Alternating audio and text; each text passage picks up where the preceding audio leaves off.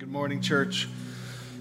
So good to be together this brisk, cold, chilly morning, but it's good to be together and worship God, open up His Word together. I want to welcome those of you joining us online as well. Thanks for being here, and especially if you're a guest, if you're a visitor here at Next, we welcome you. We pray that you'd be welcomed here, that more than anything, you would know how much God loves you, and we're honored that you're here. We're in week 2 of our brand new series called The Story, a 50-day journey through the Bible. And I want to introduce you to a new segment that we're going to do for the next 6 weeks. And the name of the segment is going to be called My Bible and Me. And essentially what that means is you're going to hear from one of us every week for the next 6 weeks about their relationship with the Bible and what it has meant to them or what God is doing through the Word. And so I'm going to invite Donna Zedzi, who's going to kick off this new segment this morning, and she's going to come and share. And when we had the idea for this little part of the segment, yeah, come on up. Let me just say some nice things about you. So, now come on, get up here. The first person that came to mind, 2 people that instantly came to my mind of people that I know are people of the Word. That I know will encourage you, and Donna was one of those first ones. So, Donna, share with us about your Bible and you. Thank you. Hi. So, I was raised in a Christian home. I was at church anytime the doors were open, and I even went to a Christian school from 4th grade on. And I heard my whole life, have devotions, read the Word.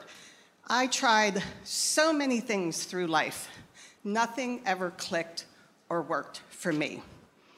Then about 30 years ago, when I was a youth leader, I challenged my high school Sunday school girls to read through the Bible with me in 1 year. There were about 6 of us that took that challenge on. It was the first time that something clicked for me. That year absolutely changed my life. Let's say you had a book, and you had heard that this book, chapter 25, was the best chapter of the whole book. So you read chapter 25 first. Then maybe you read chapter 1. Then maybe 12, and then maybe 23, and maybe 35. And after a while, you've read a good bit of the book. You have a good idea of the plan and the main characters. What if you took that same book and started in chapter 1 and read through to chapter 66? All of a sudden, everything would fall into place. Everything would make sense. You would understand the entire story and all the main characters. That's what happened for me that year. For the first time in my life, I saw this book as one book. And I call it one book with 66 chapters. Now I lost my place. For the first time, I saw God in a new way. I understood Him, His plan, His power, His sovereignty, His care, His faithfulness, His love in a new way. But more importantly, I knew Him in a more intimate, deep, and personal way. It opened my eyes and heart to more than I had ever known. My love for my Lord and Savior grew in immeasurable ways that year. And then about 2 years ago, I found a 2-year chronological Bible reading program that helped me to just slow down and take even more of it into my heart as I was reading. And at the same time, the Lord laid on my heart to buy a journaling Bible, this one, for our oldest grandchild. And over the next 2 years, I color marked it for different topics. I wrote notes on truths that the Lord showed me and anything that the Lord laid on my heart. But also as I was reading, I made personal notes to Paul from my heart to his. And about 3 weeks ago, I finished that Bible for Paul. It was a very sweet moment for me. But then on January 1st, I started my second journaling Bible for our second grandchild, Christopher. It is my hope and prayer to be able to do this for each of our grandchildren. It's my prayer that when they receive their Bibles, that they will want to read through it themselves, that they will see my heart and my love for them, but also that they will see my heart and my love for my Lord and Savior, and that they will desire to grow in the Word and in their love for the Lord, and that they will grow to have a deep, personal, and intimate relationship with Him as well. Awesome. Thank you. We can clap for that. That's good. I love that idea. I love what an heirloom you're passing down to your grandkids of the Word of God, but your relationship with the Word of God, and they'll read that for years to come, and how God's Word spoke to you and you to them. What an amazing idea. So how did the first 7 days of the 50-day challenge go? I pray it went well, and that it will continue to go well. If you're sitting there and you put your head down, you're like, well, I failed. You didn't fail. You have an opportunity to get back on the horse again. And so I want to encourage you, friends. You're like, well, I blew it. I might as well just quit now. No, get back up, get back in the Word, and start reading through. That's what this 50-day plan will do. It will take you through the major themes and story and event and people of the whole Bible in 50 days. And so I pray that you will do that. One of the things that we realized when we did that, and there's some extra pages out in the lobby that if you got your books last week or this week, you're going to pick these pages up. We tried working really hard on this for the last couple months, and we realized that we are not professional writers or publishers or proofreaders or producers of printed material. And so we accidentally left Moses out of the story, and he's kind of a big guy in the Bible, and we want to get the Israelites out of Egypt. And so you need to pick up day 7.2, 7.4, 7.6 out there. Our 50-day plan just turned into a 54-day reading plan, but that's okay. And then there's a new schedule that we put out there as well. So grab those. They're already hole punched. Stick them in your deal there. Do us a favor. Don't like if you forgot your book, be like, oh, I'll just take another one. Don't do that. We don't have enough of these. We've already printed over 500 of them, which is awesome. They actually end up costing more than I thought. They were like $8 a piece. So like if you're taking like, I'll give this to this one and this one, and you get one and you get one. Like we can't afford for you to give them all out to your friends unless you want to help us subsidize them. So that's that. What's the other thing I want? I forgot to mention this last week. If you look in your books, on the table of contents page, there's a QR code there. And the QR code is designed to help you. We're doing a question and answer time. And the question and answer time is actually going to happen throughout the week. So if it's mainly designed to, if we cover something here on Sunday morning and you're sitting here, and I told you this is going to be classroom-esque for the next 7 weeks, but we won't be able to raise your hand. But if you wanted to raise your hand, write it down and then text us the question. Text us the question. We're going to get the questions and we're going to answer them. And we'll answer them one of two ways. Either you'll get an email response, or if it's a question that we think is a question that most people would have, we're going to do throughout the week on Facebook, we're going to do videos. And one of our pastors will get on and do a 2-3 minute video and answer the question, all right? So it can be about what we talk about on Sunday morning, even if you're reading throughout the week and you read something and you don't understand. Now, we can't have 500 people. I'm like, what about this? Because then we wouldn't get any work done. So I'm giving you a website. The name of the website is gotquestions.org, and that's a trusted website that you can go to that is biblical. They would line up with our theological convictions. You just put it in Google and you're going to get all kinds of things. This is a website that I would recommend to you. So if you're reading and it's like, what about this? Try there and see if the answer's there. They answer a lot of questions. And if from that you don't get an answer, then text us and we'll do the best we can to get back to you and answer that question.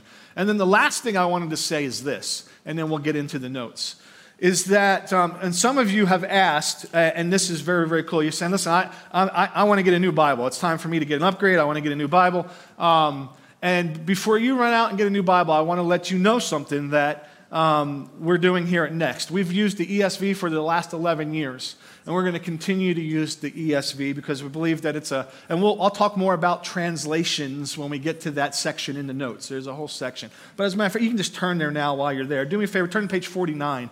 On page 49, we've given you a spectrum so that you can see whether it's more word for word from the original Greek and Hebrew, and it doesn't care as much about flow and smoothness and readability. And the more you go over to the other side, it's more thought for thought, and they really want to smooth it out all the way over to like the Message, which is a complete paraphrase, and it's a good thing to read, but it's like not word for word. It's Eugene Peterson's interpretation of the Greek and Hebrew. So you can see where the ESV is on there.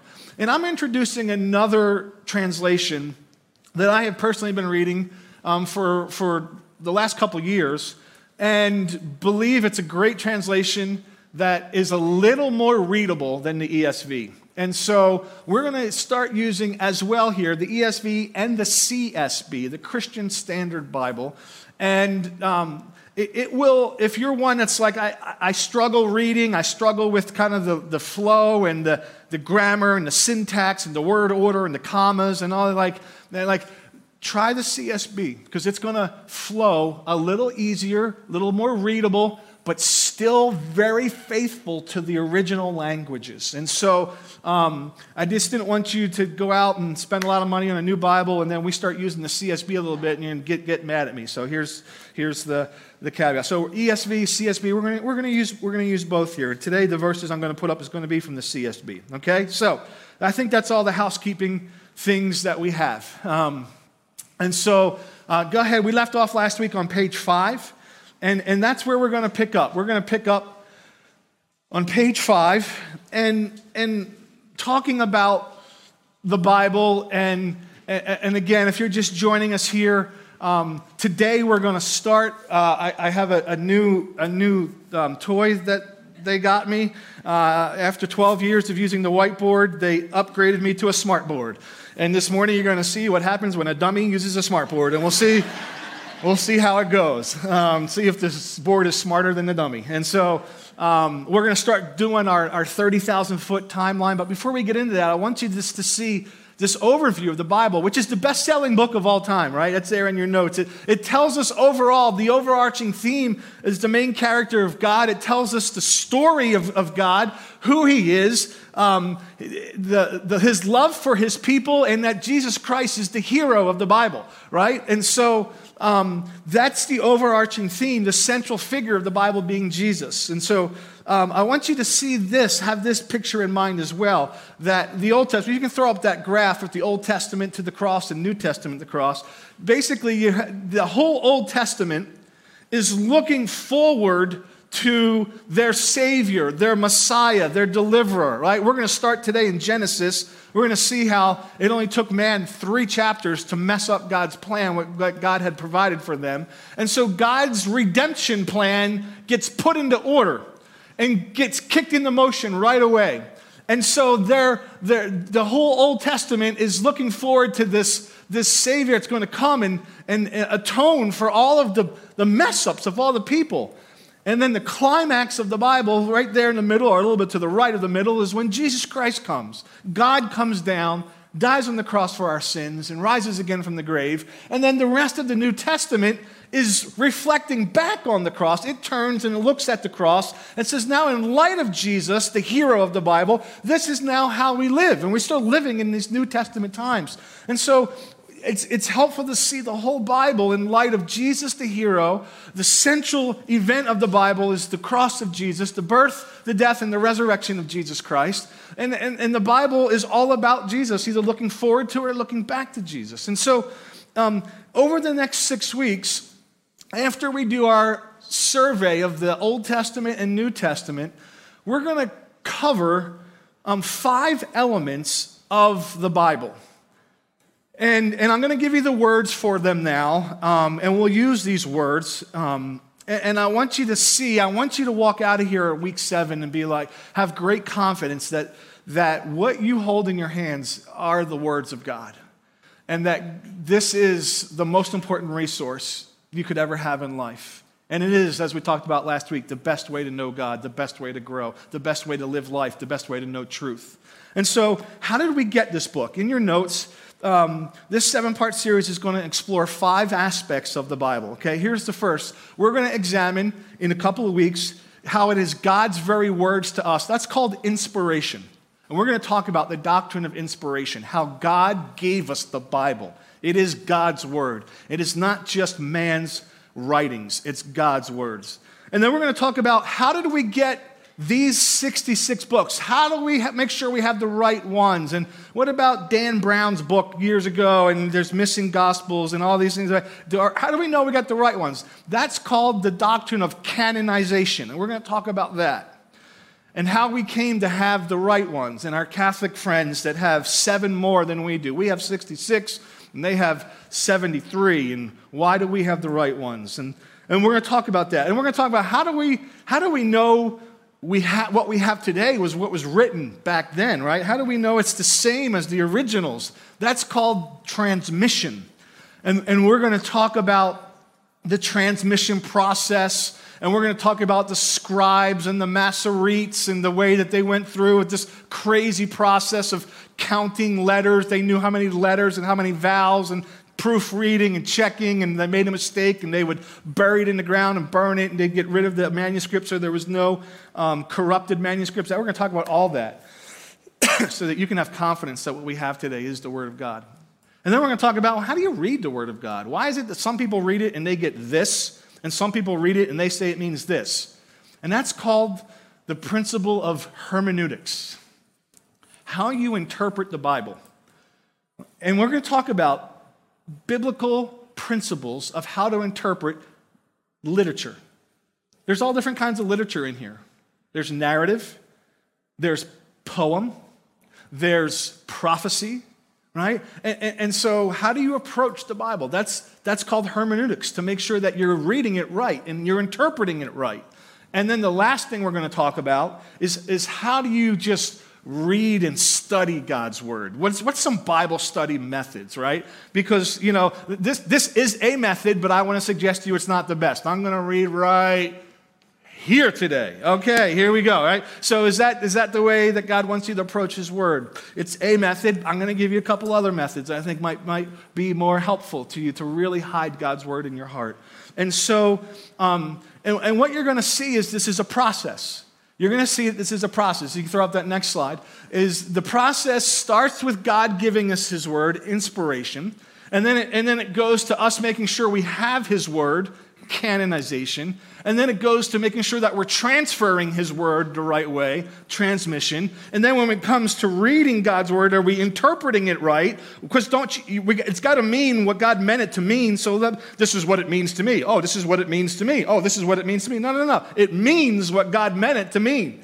And so you got to know how to approach it. That's hermeneutics. And then we're going to talk about how to really study the Bible. So this is where we're going. I'm super excited. I think it's going to be amazing. God was involved in each one of these steps, which gives us today the inspired Word of God. And so I want you to see this. I love what Donna said, that this is one book, 66 chapters. I like that. One book, 66, so that you can see that. Now we're going to get to the part where I want you to turn to the timeline. I don't know if it's the next page in your books or not. And now we get to the dummy on the smartboard, okay? And so let's see if this works. Because I want you to see, and here's what we're going to do. I would love to go down deep and stay down deep. But this would turn into a 10-year series, right? If we just went through all the... So we're going to stay at a 30,000-foot view. This is your captain speaking, and let you know that our altitude is going to be about 30,000 foot. And so we're just going to hit some of the peaks and the mountaintops. We're not getting down into the weeds of some of the main events. And we're going to take the next 3 weeks, and we're going to journey through the Old Testament. And I want you to understand who Isaiah is. And I want you to understand what the divided kingdom is. And I want you to understand the difference between Israel and Judah. And I want you to understand the temple and Solomon. And I want you to understand the difference between David and Daniel and Moses and Abraham and all of this. And so some of you have been studying and reading the Bible longer than I've been alive, and this might be elementary to you. Some of you, this is like the first, you're like, I don't even know the difference between Adam and Eve and Jesus. And so this is going to be 30,000-foot view, but I think it's going to be really, really helpful for you. And so what I want to encourage you to do is to draw along with us on your timeline. You too at home, draw along on your timeline. Fill in the things that God hits on your heart. And my prayer is that when you walk out of here in 6 weeks, you have a picture of the Bible. You're like, I get it now. I see the story. I see how it flows. I see what God's doing. I see my story intersecting with God's story and how this all ties together. Now I know how to really approach the Bible because it makes sense to me. And I'm not just jumping around reading chapter 33 and then chapter 4 and then chapter 16. No, now I'm going to see it all. I love that analogy too. That was great. Okay, so we're going to start with Genesis. Whoops, I'm already screwed up. All right, here we go. I told the staff this is going to be comical. They're back there. All right, so we're going to start with Genesis, okay?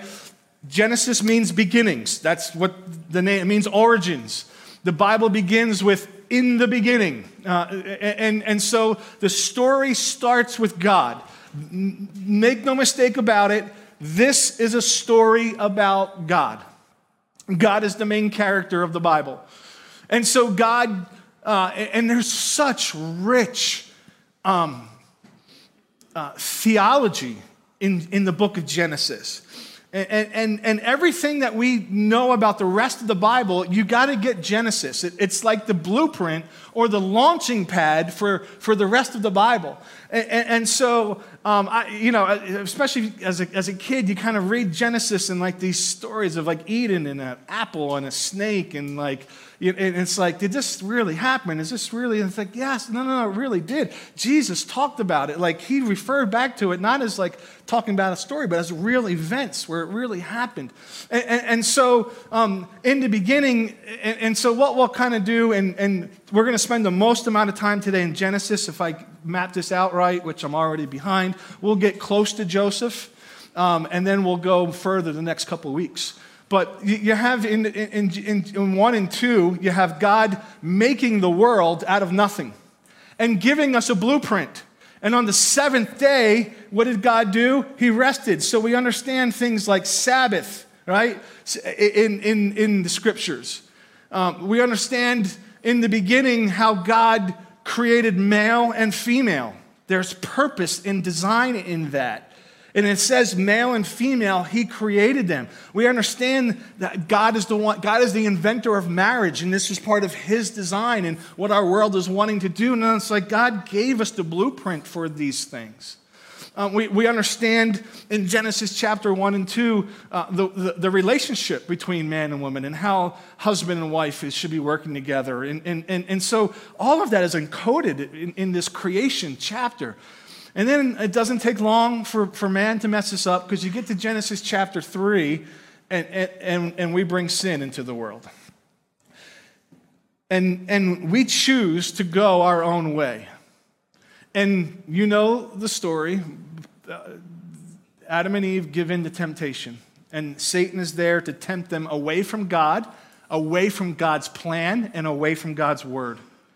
And so right away, I want you to see this. Right away, God puts his saving plan into place. And theologians call this the proto-evangelium. It is the first announcement of evangelism or of good news that's coming. It is a hinting of Jesus to come. It's in Genesis 3:15. This is God speaking. He says, I'm going to put hostility. This is him speaking to the snake, speaking to Satan. I'm going to put hostility between you and the woman and between your offspring and her offspring. It's this mysterious kind of foreshadowing or prophecy that God is speaking about the deliverance to come. He will strike your head. He's going to give you the death blow, but you're going to wound or strike at his heel. And so it's this kind of cryptic prophecy about a Savior that's going to come and crush the head of the enemy, strike the head of the enemy.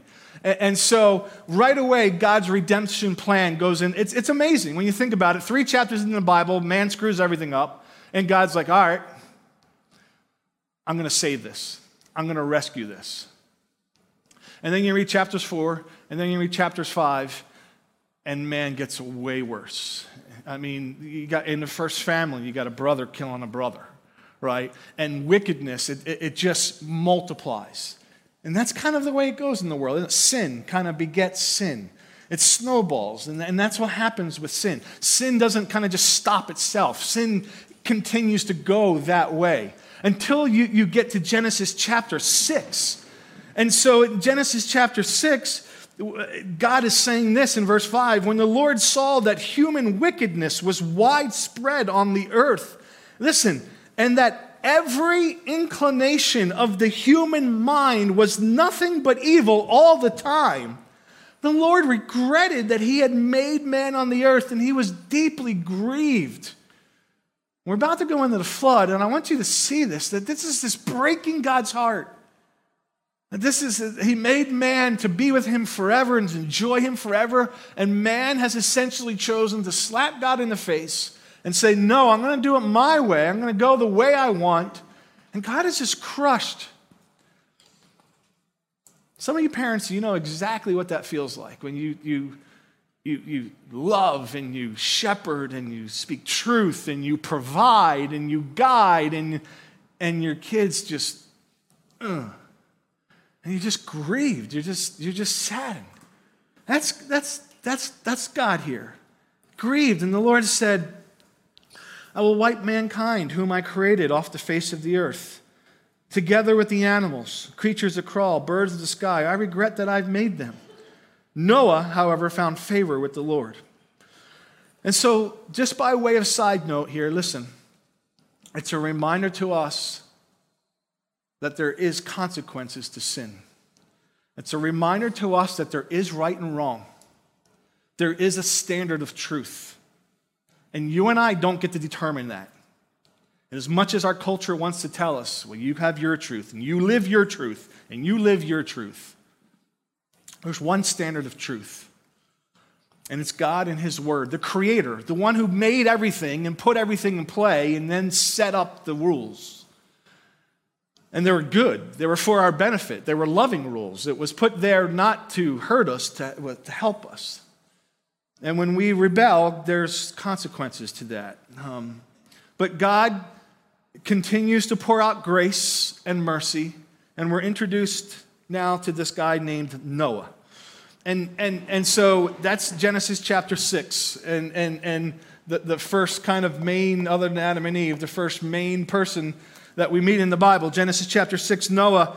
And Noah is what in the Bible is called a type of Christ. Theologians call a type of Christ. Let me give you a definition. This is in your notes. This is an add-on. A type of Christ is this. If you could throw up that definition up there. It's a person or an object. If you don't get this, it's okay. I will put it on our Facebook page. A person, an object, or an event in the Old Testament that represents or foreshadows the coming of the Messiah, Jesus Christ. And so a type of Christ, they're all scattered throughout the Old Testament of a hint of what's to come, this foreshadowing of the Savior that's come. And so get this, here's the first one, is that God is going to provide salvation through mankind through this ark, through this thing of wood, this instrument of wood that is going to allow the world to continue to exist and provide salvation to mankind, where later on God would use a different instrument of wood, the cross of Jesus Christ, to bring salvation to the world. And you're going to see these different people. We're going to see another one here in a minute. Different events, different symbolism of the temple and the instruments in the temple that all point towards Jesus. And that's what Noah is. And so Noah and his family get in the ark. They come out of the ark. You have 7, 8, 9, 10 of them repopulating the earth. And it only takes another 5 chapters again for this snowball of sin to continue to go all over again. Till you get to chapter 11. And in chapter 11, they're like, hey, we got an idea. They figured out how to make bricks. Let's make a tower to heaven and let's be God. Let's be like God. And God said, And in Genesis chapter 11, God touches their tongues and gives them all different languages, and they start talking, and it sounds like Babel to them because they can't understand one another.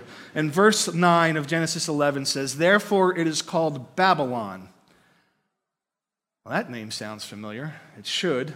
Remember that name, Babylon, because it's going to show up. Remember Daniel? You're with us in the book of Daniel? And there was a nation that rose up. Daniel is about, a couple thousand years later of when a nation rises up. And where did this nation rise up from?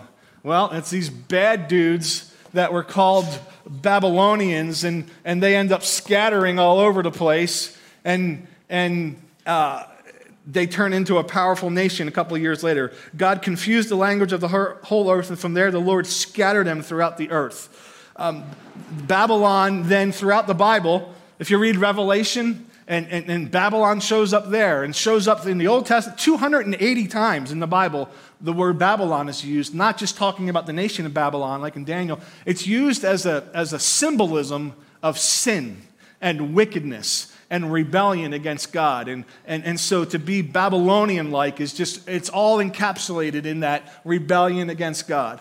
And so God says this, I'm starting over. I'm going to try to work with the world in a new way. And so most theologians break up Genesis into 2 parts. Chapters 1 through 11, where God is dealing with like the whole world, and God's like, let me try this again. Let me start with a man, and I'm going to build myself a special people out of that. And so then you have chapters 12 through 50, the rest of Genesis, where God starts working through an individual man. And that man's name is Abraham. Actually, it's not Abraham yet. His name is just Abram. We're calling him Abe. And God comes in Genesis chapter 12 and makes a promise to Abe and says these words to him. Let's just look at it together. He says, the Lord said to Abram, go from your land, go from your relatives, go from your father's house. I want you to leave to the land that I'm going to show you. He didn't even tell him where. Sometimes God asks us to do hard things. I want you to get up and I want you to go. Where? I'll show you. When? When I do. Just go. I'm going to make you into a great nation, verse 2. I will bless you. I will make your name great, and you will be a blessing. And I will bless those who bless you. I want you to catch this. This is important. God's making a promise. When God makes a promise, he keeps it. He's a promise keeper, right?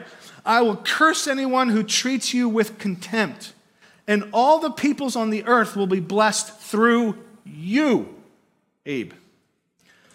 So Abram went. He obeyed as the Lord had told him, and Lot went with him, his nephew. Abram was 75 years old when he left Haran. Yeah, they lived longer back then, but 75 years old still was old back then. It was beyond the childbearing years, right? And so God promises 3 things to Abram here. And this is important because this is going to tie in to even today, the nation of Israel. Because this is what you and I just read is the birthing of the people of God, the nation of Israel. And he promised him 3 things. He promised him land, and he promised him that he was going to be a nation. He promised him offspring, and he promised that I was going to bless you, and you're supposed to bless others. And this is important, church. This is important. Don't miss this. Write this down. It's not in your notes. Write this down. This is God's strategy to reach the world. to work with a group of people that know him, that are his people, so that he can then reach other people through his people. In the Old Testament, it was Israel. And then Jesus came and Israel said, nope. Seriously? And that's why Jesus stood up in the book of Matthew and cried over Jerusalem and said, Jerusalem, oh Jerusalem, how I long to gather you, how I longed, like they rejected their own. And so then Paul then said, let's turn to the Gentiles then. And this new thing, this new people of God starts in the New Testament called the church. Same strategy. God's people, let me work with my people, bless my people, not so that they can keep it all themselves, so that they can turn around and then bless the other nations around them, the people around them, so that they can know, what do you know that I don't? It's who I know. It's my God. And so that is God's strategy to reach the world through the Old Testament and New Testament, is to have for himself a people. And so God promises these three things to Abraham. 75 years old. God comes to him again in chapter 15 and reinstitutes the covenant. And then again in chapter 17 and says, just in case you forgot, look up. And I want you to see the stars in the sky. That's how many descendants you're going to have. And God tells all this to his wife, or Abraham tells this to his wife, Sarah, and she laughs and says, this is impossible. I'm old. There's no way I'm having a kid. We don't have any kids. Here, take my maidservant, Hagar. Have a kid through her. And so Abraham has a son, and his first son is named Ishmael. Took the situation into his own hands. Didn't wait. Didn't trust God. And had Ishmael. Not the way God wanted it done. Not the child of the promise. 14 years later, he has his boy, Isaac, through Sarah. These two brothers would grow up to be enemies. The mom, the maidservant of Ishmael, and Sarah didn't get along. Sarah, Abraham's wife, got very jealous and said, send him away. And so what you have right now, and what many scholars believe, and what the Muslims believe, if you read their Quran and you talk to them, is that this is their line. Ishmael gets sent away. It gets sent away into the desert and births a nation that become known as the Arab people. Isaac, you're going to see, becomes a nation unto himself through his lineage. And so here you're going to have, you want to know why there's no peace in the Middle East? Because you go way back here and you have this conflict that started with these stepbrothers that grew into these nations, and why there's hatred for one another. It goes all the way back to Genesis. This might be a 20-part series. This might turn into long. We didn't get anywhere near where I wanted to go. All right. You're all listening great. I'm not talking fast enough. The Bible's so rich. Let me give you this. Worship team, come as I give this, and we're going to close with this. Because you need to see, I want you to see the patriarchs. This is why we spent so much time with this, right? You have Abraham, Isaac. Isaac is then going to have his own son. He gets two of them. He has Jacob and Esau. He has twins. Jacob is the second born. He's born holding out onto his brother's heel. Jacob's name means deceiver, and that's what he grows up to be. He deceives his older brother out of the birthright.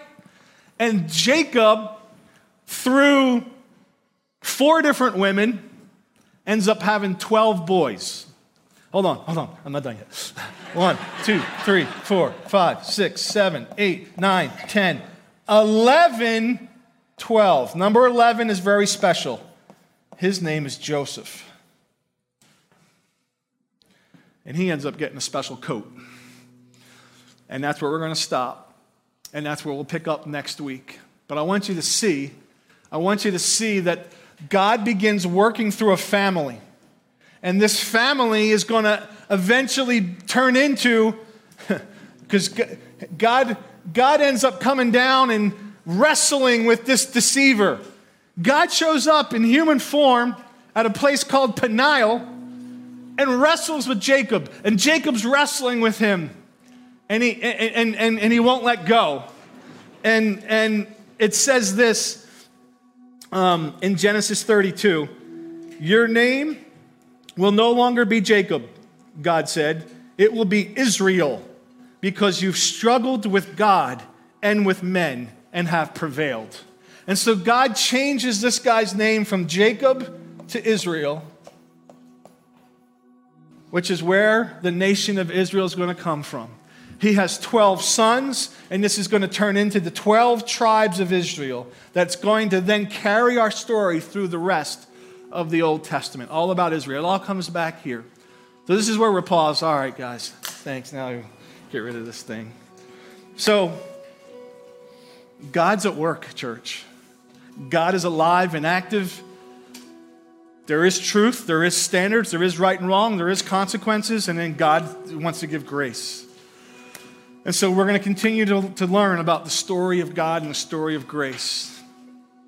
And I pray that this will impact your heart, not just here, but right here. So let's pray. Father, we come today and we pray that you would continue to impact our lives, Lord, that what we know about you would deepen our love for you, that we wouldn't just learn stuff about you, but God, it would change us. You gave us your word to change us. So God, do that, I pray.